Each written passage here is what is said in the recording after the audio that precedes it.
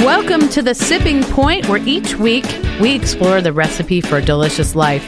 I'm your host, Lori Forrester, the wine coach. I hope you had a fabulous 4th of July. We are in today's show going to explore some brave new wines for summer with Mark Oldman. These are wines that are going to add some spark to your next cookout, and you've probably never tried them. Then we'll talk to Chef Tim Love about how to use simple, quality ingredients to put a delicious spin on some of America's favorite classic summer dishes.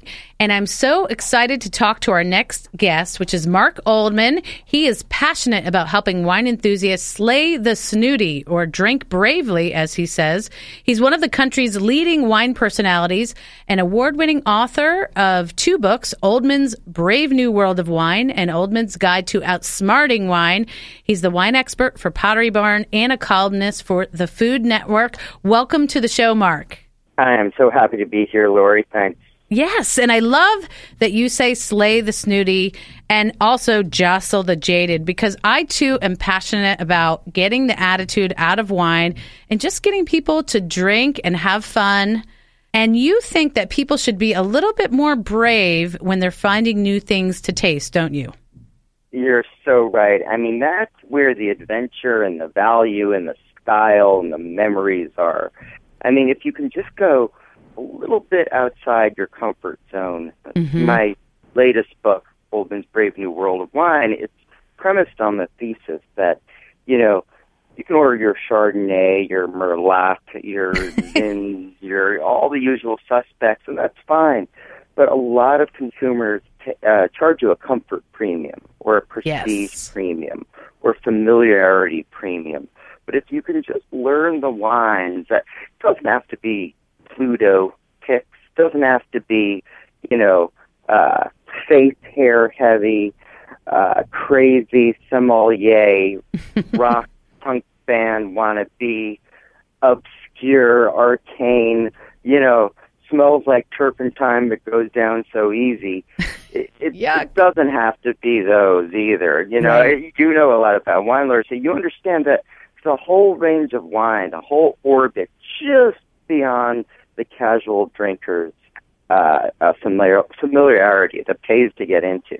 Yeah, that's where the fun begins. I often say on the show that if you can't pronounce it, you should be drinking it, because I, too, agree that's where the fun begins.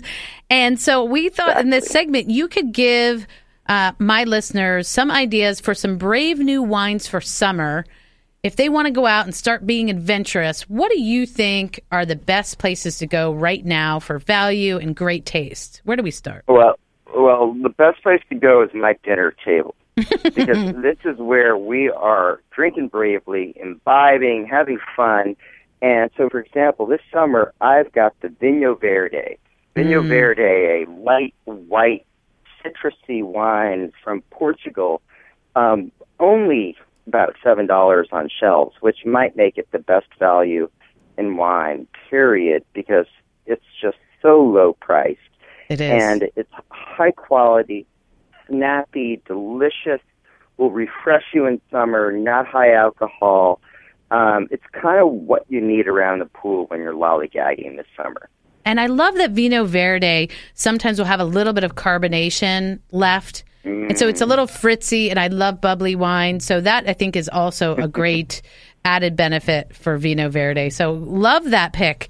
And so if people love white wine, where else would you go to drink bravely? Well, wine I mentioned in one of my seminars at the Aspen Classic. I saw you there. And yes. It was a wonderful event. I call it the world's fantasy island of gastronomy. It was crazy, great. It is.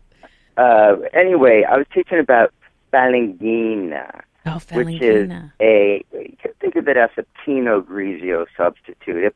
If you watch The Real Housewives, and I must confess I do too, and you know, you see Ramona with her Pinot Grigio.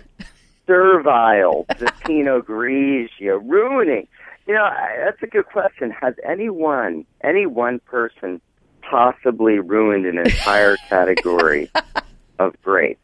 More and than if her. it is, we're talking the big R.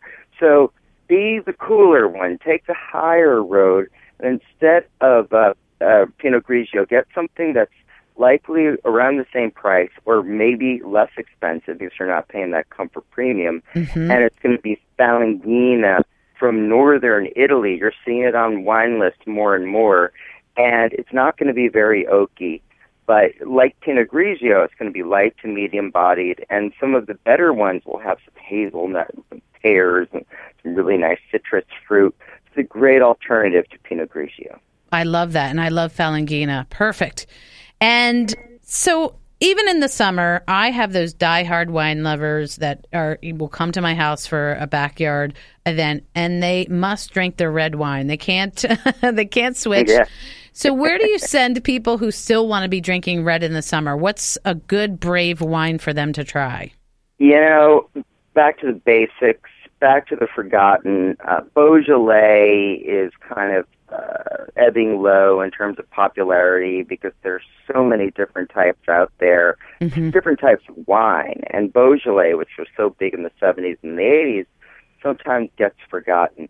But people forget that a nice cru Beaujolais, like a Morgon, a Moulin à Vent, or even a Beaujolais Village, doesn't have a lot of tannin, a lot of bright, delicious, transfixing berry fruit. You can drink it cold. You can drink it like you would a white wine. And it's got that berry perfume, maybe a little bit of mineral stuff going on in there. But overall, it's basically a white wine masquerading as a red. I love that. Yeah, and so it pleases all. It's the UN, or maybe UN isn't the perfect. It's the Switzerland. It's the Switzerland wine. Love that.